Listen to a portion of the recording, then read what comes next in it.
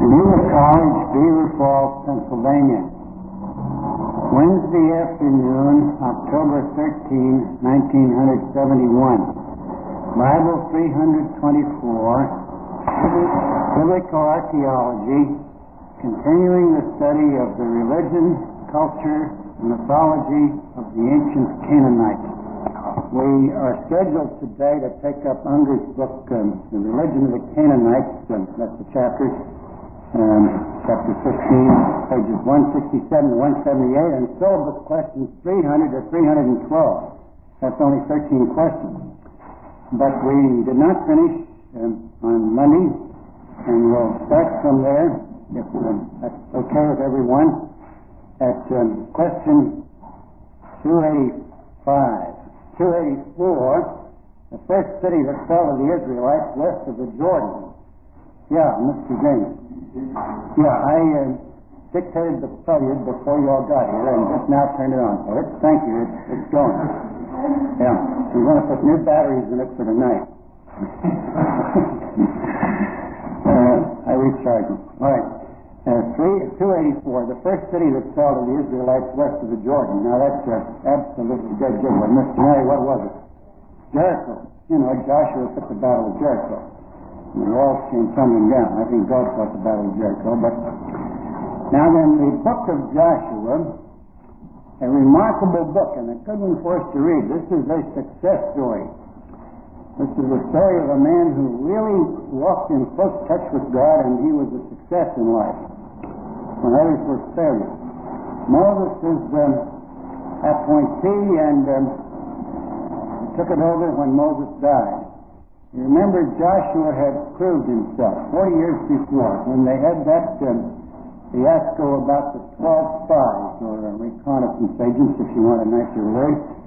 The majority came back with a pessimistic report that did not take account of the faithfulness of God in keeping His promises, and said, let's give it up, get rid of this guy Moses, go back to Egypt and tell Pharaoh, sorry old man, but too bad, but what do you say, we let bygones be bygones, you take us back and we'll be good slaves, won't give you any more trouble. This was what the majority advocated, and the great mass of the people of Israel wept that night. They indulged in a real binge of being sorry for themselves. And Joshua and another man named Caleb were the two that stood fast and stood their ground and didn't get overawed or intimidated by this. They were in danger of being stoned, but they stood their ground and did not get knocked over by this overwhelming opposition. Therefore, Joshua proved himself. Here's a man who can stand on his feet and stand for his convictions and for what he knows is right. And even if he's in a small minority, he still stands for what he believes and stands for.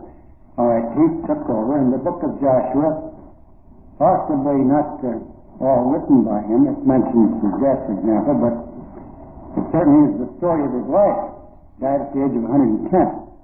Now, this book does not give us a complete account of the conquest of Palestine. The part east of the Jordan was occupied and pretty well conquered by Israel before they crossed the Jordan. This was during the lifetime, just at the end of the life of Moses and under his leadership. And then they crossed the Jordan, and they were to take over all this territory which God had promised to Abraham. Certainly the whole of what is commonly called Palestine, and perhaps some beyond that. And they began this. It was not completed during Joshua's lifetime, and it really went in a number of stages. They got first the Transjordan under Moses. Under Joshua, they got a considerable part of central and eastern Canaan. And then after his time, this dragged on. The Israelites were showing themselves considerably more in favor of marrying the Canaanites than fighting them. And it wasn't until the time of King David that this was really completely and effectively completed. And this made a problem, the fact that they had not really exterminated the Canaanites as God had commanded, left these people, and they became a sort of a religious seduction to Israel in the centuries that followed. This is partly why Old Testament history, all that early part, clear down to 500 BC, is such an endless campaign against idolatry and polytheism. Where did they get that stuff? Well, they got it first of all from the Canaanites. Now, the book of Joshua, even in the part that it covers, is not a history as we would write it. This is selective. It gives the story of the fall of Jericho in detail, and the battle of Ai. And then the other campaigns, it gives capsule statements enough to show that God was faithful in keeping His promise to the people of Israel. It is not intended as a complete account of everything that happened from the military or historian's point of view. Now, the whole account of the conquest of Canaan is tied up with this question of chronology involved in the date of the Exodus. How many years after the Exodus was the fall of Jericho? Well, Mr. Thompson, when was it? How many years after?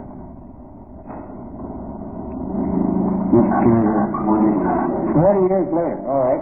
If you hold the Exodus was in 1441, okay, according to the Bible, then Jericho fell in 1401. If you hold the Exodus was in 1447, then Jericho fell in 1407. If you hold the Exodus was in 1290, then Jericho fell in 1250. Now, this is one thing that all schools agree on, and there's 40 years between the two. So we're still here up against this problem of the early versus the late chronology. And the early date is supported by in my opinion, most reasonable interpretation of the biblical data, and as Ungar claims, it is permitted at least by archaeological findings. The late date involves very serious difficulties. Now, the date that he says is supported by the biblical data is 1401, 40 years after the Exodus. The latest conservative scholarship on this gives a 6-year shift here, 1447 down to 1407. Heck, I don't think it's enough to that long ago. Give or take 6 years doesn't bother us too much. Dr. John Garstang, who excavated Jericho early in the present century, now dead, also claimed that his findings supported the 1400 or 1401 date for the fall of Jericho. But this is challenged today, as poor Dr. Garstang is challenged after his death by Miss Kathleen Kenyon, who claims he greatly misinterpreted his findings, and that what he found that he claimed was the horizon or layer from Joshua's day was actually a much earlier one, and that the remains of the Jericho of Joshua's day long since have disappeared and been eroded away by weather and so forth, wind, rain, water, and so on. And Miss Kenyon she's still in business, she is a believer in the late chronology, and unlike Dr. Garstang, not a believer in the infallibility of the Bible. And this may have perhaps colored her, I don't accuse her of dishonesty, but may have perhaps influenced her opinions on it to some extent. Now, it is alleged by Miss Kenyon that the evidence of Jericho is negative. This doesn't prove anything about the account of Joshua. She doesn't say disprove it, just doesn't prove it, like Garstang claims. The next thing, it is claimed by those who hold the late chronology. Dr. Albright, who died about 10 days ago, William Foxwell Albright, he was a great champion of the late chronology. He held the Exodus was about 1290, and the fall of Jericho about 1250. Albright, Ungar studied under Albright.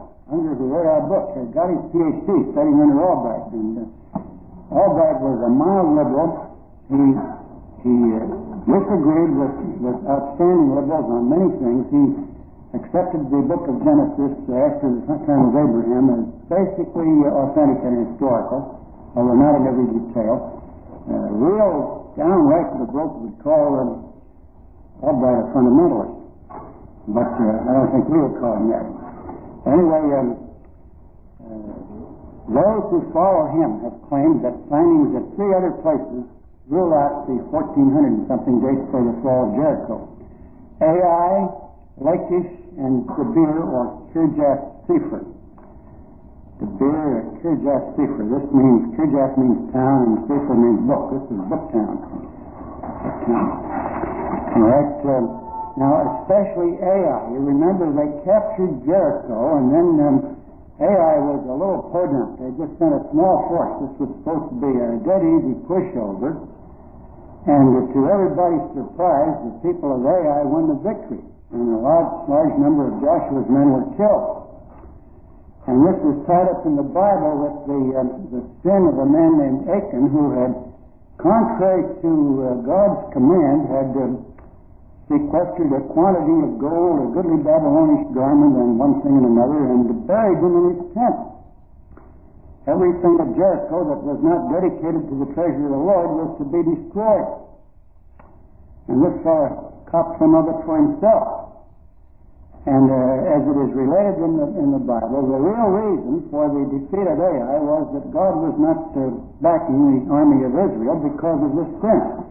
And finally, this fellow Achan confessed, and he was stoned to death. Now, this does not mean he went to hell necessarily. It is possible that he repented and went to heaven, but anyhow, they put him to death. And after that, they went against Ai another time, and this time they put an ambush against it and captured it. And it was considered a small and weak outpost of Jericho. Jericho itself, according to Garstang's findings, was not very big, 6 to 8 acres. And Ai was smaller than that. The Geneva campus at present, I believe, about 30 acres. So you can see Jericho was small, and this is almost infinitesimal. It wasn't big. Now, they haven't found, there's a mound there that is said to be the ruins of Ai. The word itself means ruins. But in this mound, which has been dug into, that has been traditionally called Ai, there is an occupational gap from 1,000 years, from 2200 BC to 1200 BC. So it is claimed that in Joshua's day, even if you hold the late chronology, this place was empty and uninhabited. And therefore, the Bible account can't be true. Now, what do you do when you come up against something like this? Well, are we going to say, okay, this is too bad. I used to be a Christian, but now I can't be one anymore. All right, now there are various possibilities about this, you see. Mr. James, it isn't so simple as the critics make out. In the first place, is this really the site of Ai, this ruin that has the name Ai tagged on it? It hasn't been proved to be. They didn't find the city hall with a little foundation stone, municipal building Ai, or anything like this in there. So this ruin has not been proved to be the real ruin of Ai. Maybe Ai was somewhere else, and this is not the real place. In that case, of course, they won't find it. Not there. That's one possibility. Dr. Albright and others said that this is an etiological ruin. That the calling of this place Ai, here was the word Ai means ruin, and that there was a ruin here, and that the real battle was at Bethel, I believe he said, and later on they got fixed up and attached the story to this ruin not far from Jericho, but the real fight was fought at Bethel. Now, under comments on that, he says there was indeed a terrible fire at Bethel. It was destroyed in the 1200 BC, but after Joshua's death. I think even on the late chronology, this would be, well, it would be during his lifetime on the late chronology, perhaps, in the 13th century or the 1200s. But there's no record of anything happening there anywhere near 1400 or 1401. This idea, ideological, means to explain the cause of something. Why is this ruin called Ai? And that this story in the book of Joshua, which originally ought to have the name Bethel tagged onto it, had somehow got misplaced, and somebody goofed in copying this manuscript or writing this book, and so they said it about Ai and connected it with the story right at the fall of Jericho. Now I wonder, Miss Barrett, if you believe in the Bible as the Word of God, can you buy that kind of a theory? This involves all kinds of difficulties as to your faith in the Bible as God's Word if it's mixed up like that.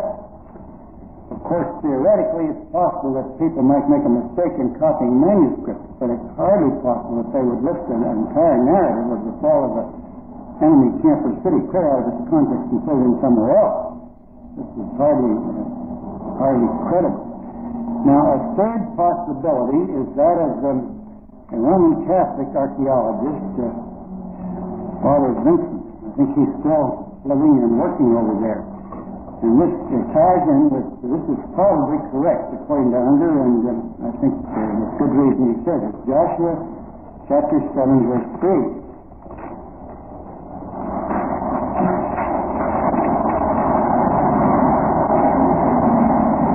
This verse stresses the smallness of Ai.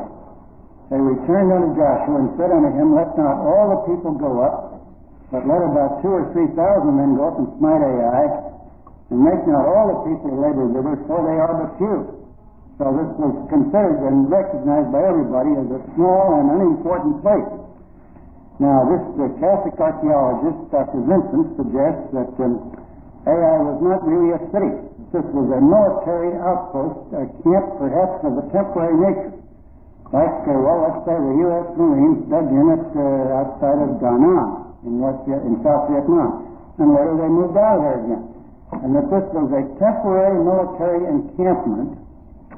And this kind of thing does not dig in and put stone foundations or brick foundations in the soil that would last through the centuries. As the occupation was short, so the traces left would be few and small.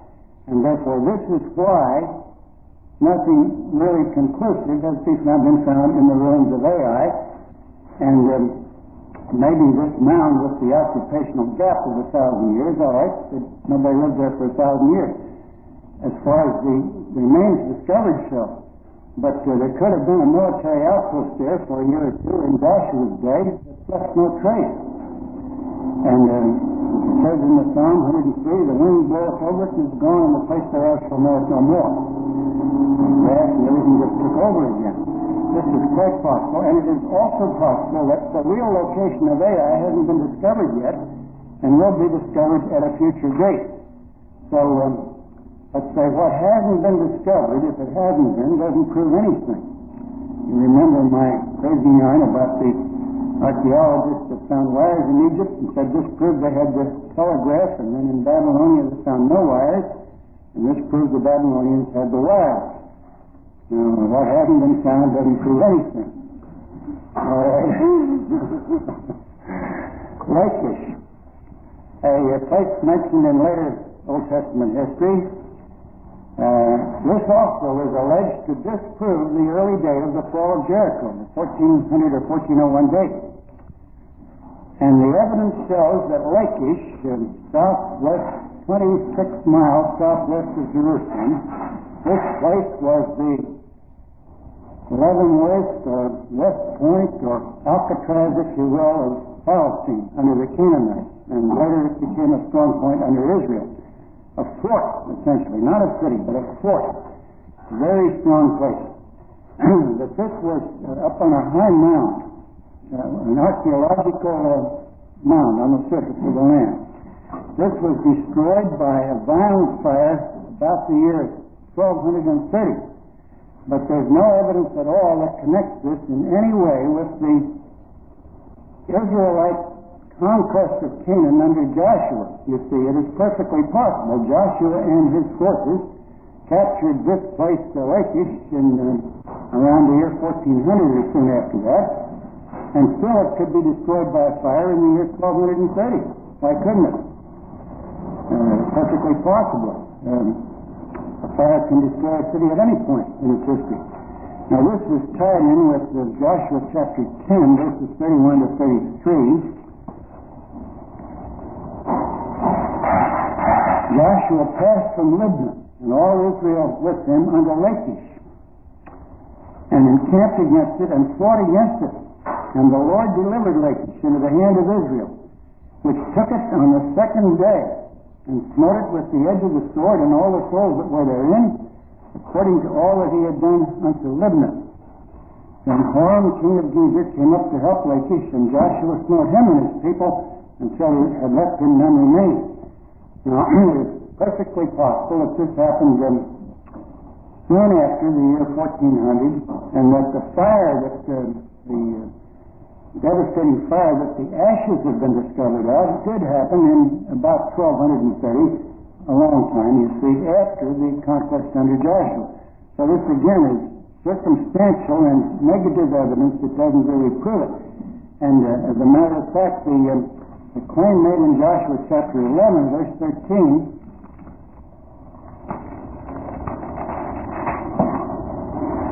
as for the cities that stood still in their strength, Israel burned none of them, save Hazor only, that did Israel burn. Stood still in their strength. This, as we noted on a previous day, is a mistranslation based upon failure to understand a point when the King James Version was made. This should be the cities that stood on their tells or on their mounds. And Lachish was certainly one of those. The mound is still there today. You can see it. You can climb it if you want. And therefore, this would indicate that Israel did not burn it, and therefore that the fire 100 years or more later was caused by someone else, something else, maybe the Philistines or somebody did that. Now, Debir, Beit Mishtim, 13 miles southwest of Hebron. This again is a similar case. Now, this city was destroyed and burned about the year 1200. But there's no evidence that this had anything to do with Joshua's conquest. It could have been burned at any time in its long history. Now, a more important question involving general belief about this, 296, in view of the controversy about the date of the conquest, what is the conclusion of the textbook? This is Dr. Unger's conclusion from all these various data. There is obviously a subjective element in the dating of archaeologists. We should be extremely cautious about accepting, quote-unquote, findings which contradict the dates supported by the Bible itself. That the archaeologist's dating contains a subjective element is shown by the variation which exists among themselves. You know, in medicine, if there's 50 things recommended to cure a certain disease, it's almost an axiom that none of them is effective. They used to have 50 different things to cure malaria. Snake root oil, and so forth. Snake oil, and many things like this. Ginseng, cure malaria. And it wasn't known what caused it. Caused by an infection, it comes from the bite of a mosquito. And quinine was discovered that really cures malaria, or at least controls it. And all these other remedies promptly passed out of the picture because there was something effective discovered that really did do the job. Now, where there's a great variety of opinions, this indicates the subjective element. If the evidence was really conclusive, these archaeologists would agree about the date of the Exodus and so on. And the fact that they disagree, this shows they're handling the data differently. The data are the same for everybody, but they're handling them differently because of their basic assumptions with which they approach it. And those are different. Is there anybody here that hasn't heard my crazy story about the rabbit burger machine? Have you heard it? All right, so that's something. Bear with me, and I'll tell it to Mr. James. The point of this is that everybody has basic assumptions as they approach their field of scholarship. And it's the certainty that if they are straight thinkers, their conclusions will be in line with their assumptions. A fellow was selling rabbit burgers for 10 cents. He had a roadside stand and a machine. You put the rabbit in at the top and the burger comes out the bottom. All cooked and in a bun. 10 cents. And somebody said, how can you do this without going out of business? He said, well, to be honest with you, I have to admit I mix a little bit of horse meat with it. But I always do this honestly, one horse to one rabbit. Now the point of this is you don't put horse meat at the top and get rabbit burgers out at the bottom. If you put horse meat in, you get horse meat out. Thomas Carlyle, old fast book, said this. As the heads of my countrymen become cabbages, if they think they can start with the premises of French and German rationalism, and end up with the conclusions of Scottish evangelical orthodoxy. Now you can't. If you're a straight thinker, your conclusions will be in line with your initial approach. This doesn't determine every detail, but it determines the basic plan and character of your conclusions. And if these archaeologists come out with various conclusions, it's because they have various kinds of assumptions to start with. This is not simply a matter of putting these data into the computer and turn the thing on and see what you get. These are processed by human thinkers who have to think in terms of their basic philosophy of religion and reality and history and whatever it is. They couldn't do otherwise. And if their philosophy is a certain kind, their conclusions are going to be along that line. Now, one of my professors, Dr. Robert Dick Wilson, who was famous for some things he said, one day he said, "Blessed is all I want to be absolute. Blessed is the man that will not trust a professor." And another time, "Remember, gentlemen, opinion is not proof." And another time, "No man living knows enough to disprove the truth of a single statement of the Old Testament." He knew 35 languages. He learned 35 and 15 years doing it. All right, now we'll go on from there. The effects of the conquest of Canaan. The people of Israel broke the back of the Canaanites, or Amorites, as they were also called. Those are interchangeable names. But they were not totally exterminated as God had commanded. What was Joshua's greatest political boo-boo? Mistake. Mr. Betty, what was the one thing he did that was the worst mistake he made? Gibeonites, without investigation and without consulting the will of God. And he got taken in hook, line, and sinker by these rascals. They were from over the hill, a few miles away, and they claimed to be from a far country. And he and the elders of Israel swore an oath not to destroy them. And then they found out they'd been deceived. And there was a strong demand that that oath be violated, and because it was obtained by fraud, which I can sympathize with. So Joshua said, "No, we cannot violate our oath. We swore in the name of the Lord." You notice the people of Israel were an oath-keeping people. And even the Gibeonites believed this, who had a different faith. Believed the Israelites, once they made an oath, would keep it.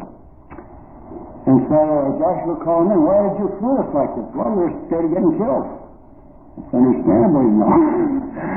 And you're going to kill us, are you? No, we promised you, and we won't kill you. But look, that's all we promised you. You're going to be hewers of wood and drawers of water for the temple of our God. We won't kill you, but that's all. That's all you get. Fine, that'll suit us just dandy.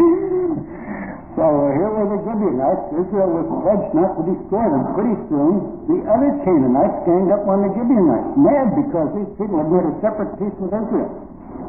And the Gibeonites come shouting to Joshua, "Come quick, help us, because we're being attacked by the Canaanites." And Israel has pledged themselves to defend these people, so they have to do it.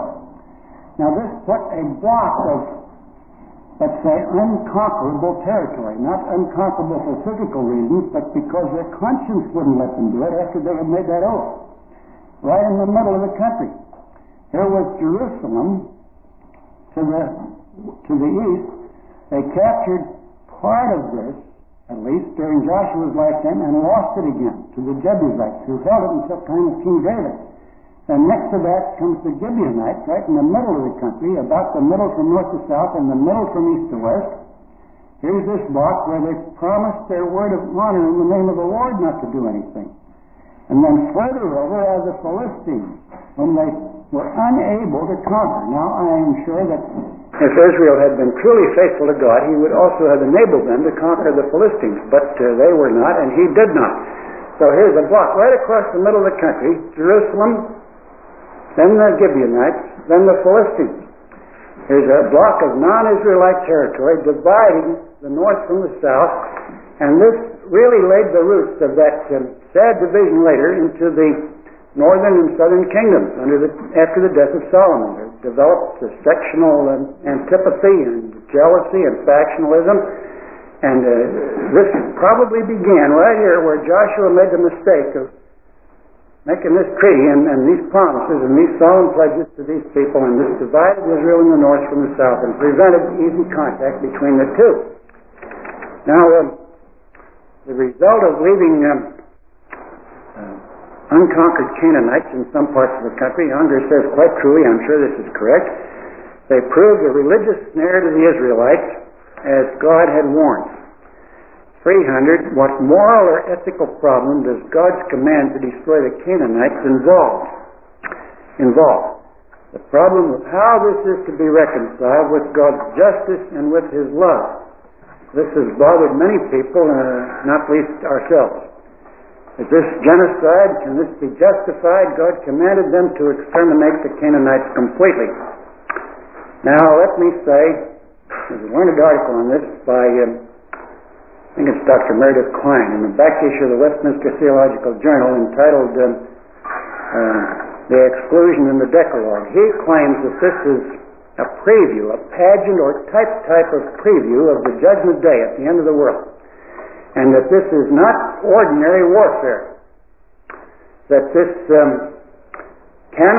would not be justifiable today, cannot be justified on ordinary grounds, even for ancient times, but that God commanded it, and that it is so comparable, let's say, to the destruction of Sodom and Gomorrah.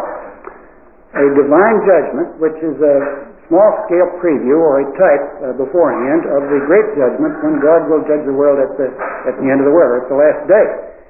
And the difference being that in the case of Sodom and Gomorrah, it was natural forces that rained down fire and brimstone and so forth. And in this case, the Israelites were commanded to execute the judgment of God on these people. Now, this still bothers us some. However, something can be said about it.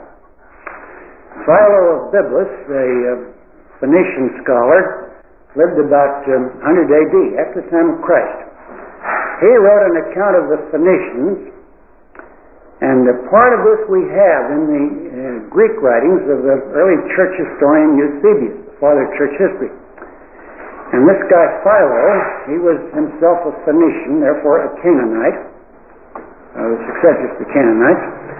He based his statements on an earlier Phoenician named, with the euphonious name of Sanchuniathon, supposed to have lived somewhere 700 to 500 B.C. Now this man, Philo of Byblos, painted the Canaanites as pretty awful. But scholars discounted it. They thought it was biased and sort of fiction romance or something like this, and held that there was no real factual or historical value to it.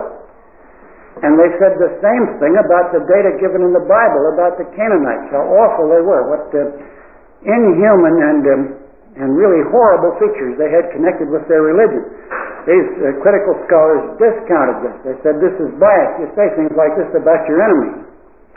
I remember in World War II we had posters about the war with Japan. The Japanese were always pictured as sort of ogres, looking like a half cross between a human and a gorilla. This is a travesty. They're just as good looking as we are. It's a different type of face, but the Japanese aren't like that. And great big buck teeth and squint eyes and so forth. They're not like that at all. Anyhow, some of them are very good looking. But you see, you paint your enemies in this sort of a way. This is propaganda. So the scholars said, Philo of Byblos, okay, it's propaganda. The Bible, this is also propaganda. You can discount it accordingly. Now, what the Bible says about them is pretty bad. It says one place, the land vomits up its inhabitants. In other words, they make God sick at his stomach. The land vomits up its inhabitants. That's a pretty awful thing for God to say about a country. And you may be sure it wouldn't have been said unless there was reason for it.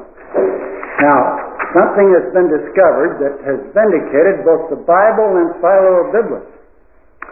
Philo of Byblos is dead. He can't get the benefit of this, but it's vindicated his writings.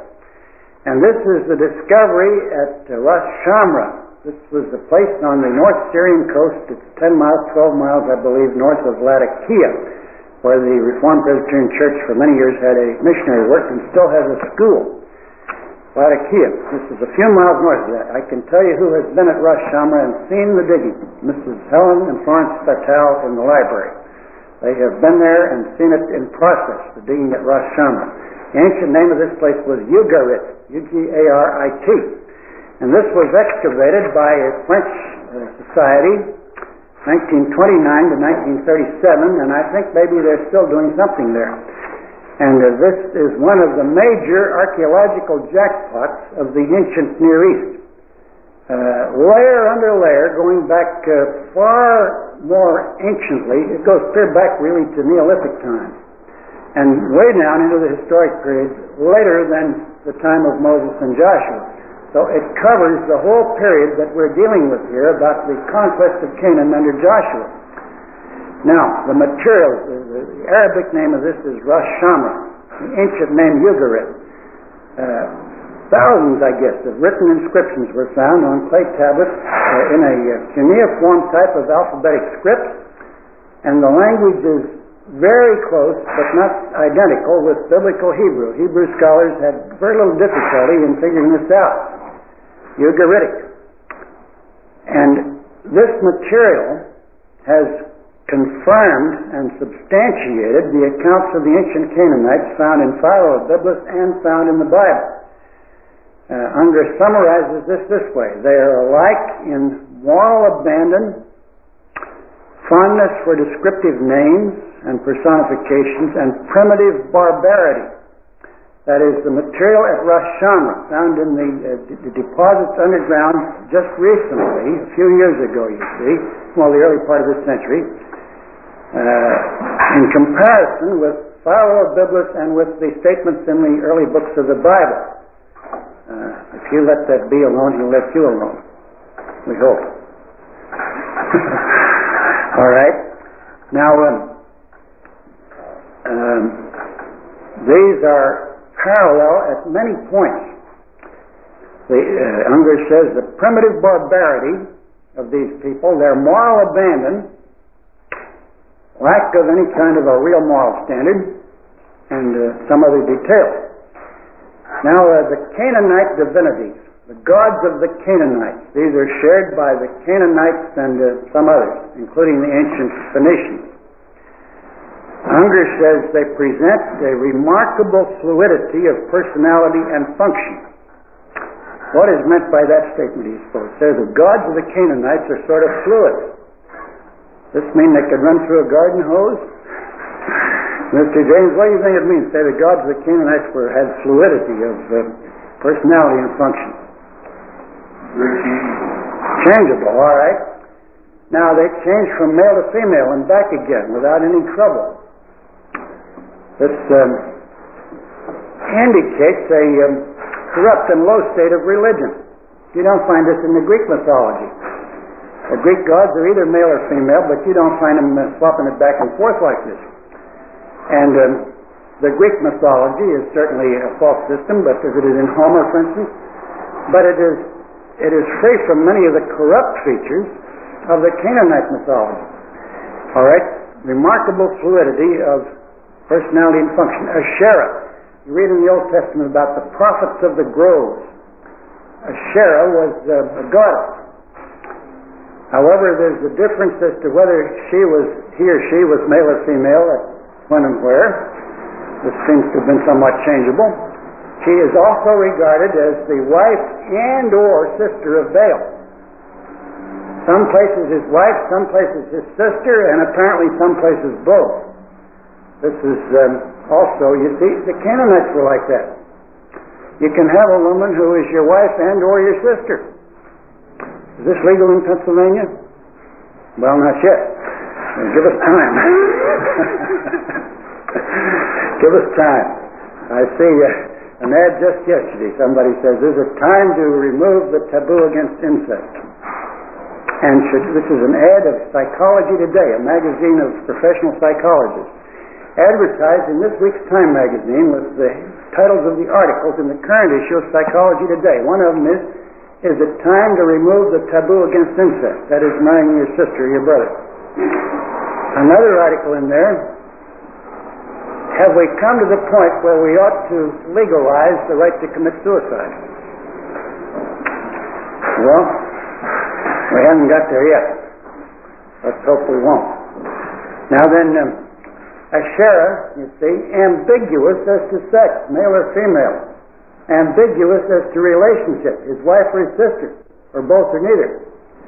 This indicates a corrupt and low state.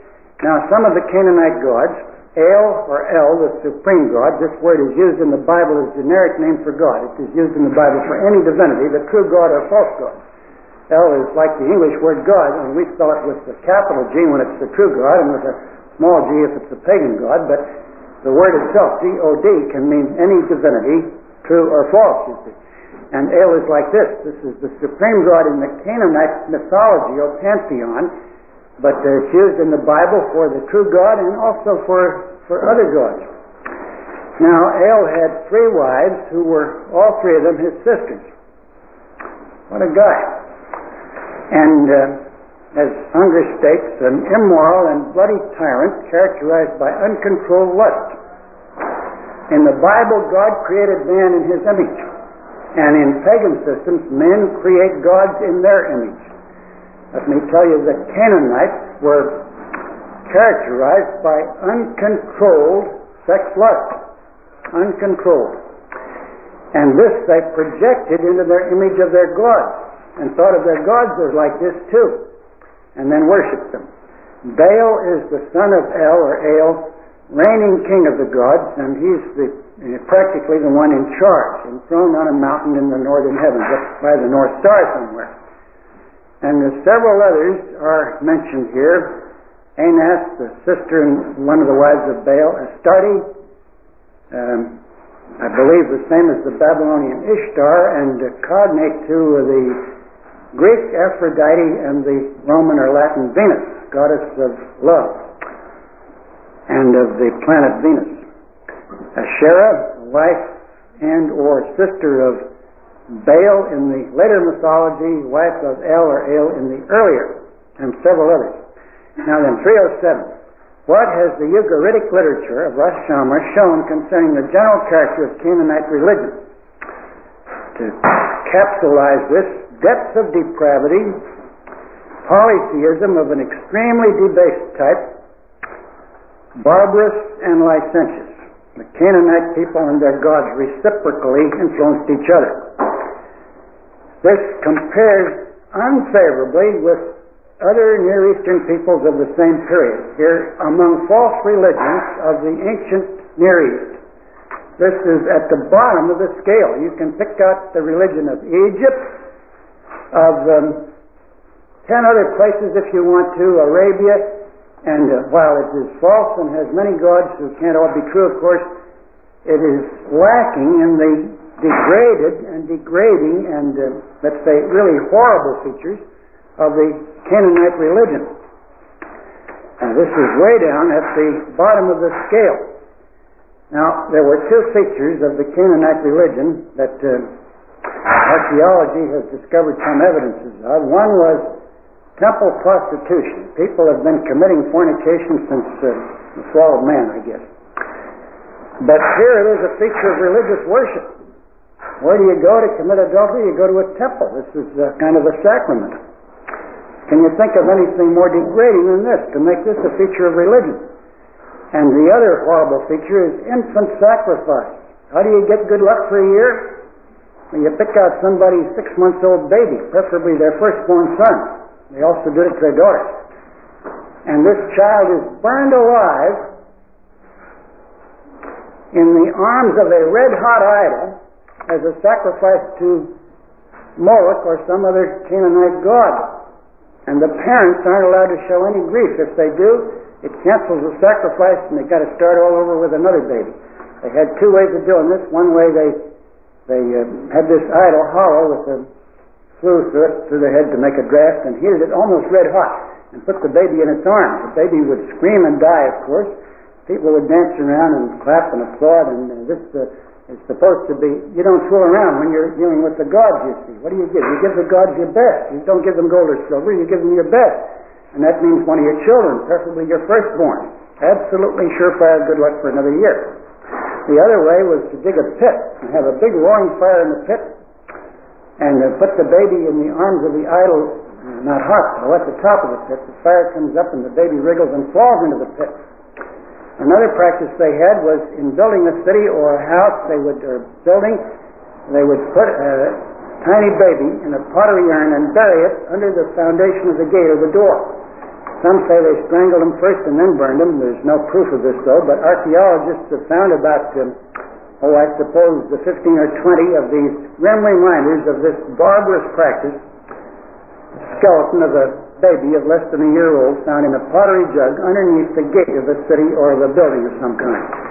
Now, these are part of the features of this religion on account of which God said, "The land vomits up its inhabitants." Now, just remember that when somebody tells you it was wrong for God to command these people to be exterminated. God is the moral ruler of the world. It would have been wrong if this had started from Israel, from their initiative. If this were simply, as some critics say, they hated these people, wanted to exterminate them, and then said God commanded it to kind of make it look better. The evidence indicates the Israelites had very little stomach for this program of extermination, and after a little initial flurry, they let it go. The Canaanites were not exterminated, only part. And if you had cancer that couldn't be cured in your arm, you might be willing to have your hand amputated. You wouldn't want to, but you might do it to save your life. Here is a people whom God pronounced to be a cancer in the human race, incapable of cure. In Abraham's day, God had said He would give them 400 years to repent, and they later would be destroyed, but not yet, because they hadn't reached the peak of it yet. 400 years, and they did not repent, but only got worse, and finally God gave the go-ahead signal in Joshua's day. Now, this involves a moral difficulty for us, but be careful that we look at it from all sides and don't say that it was wrong to exterminate the Canaanites.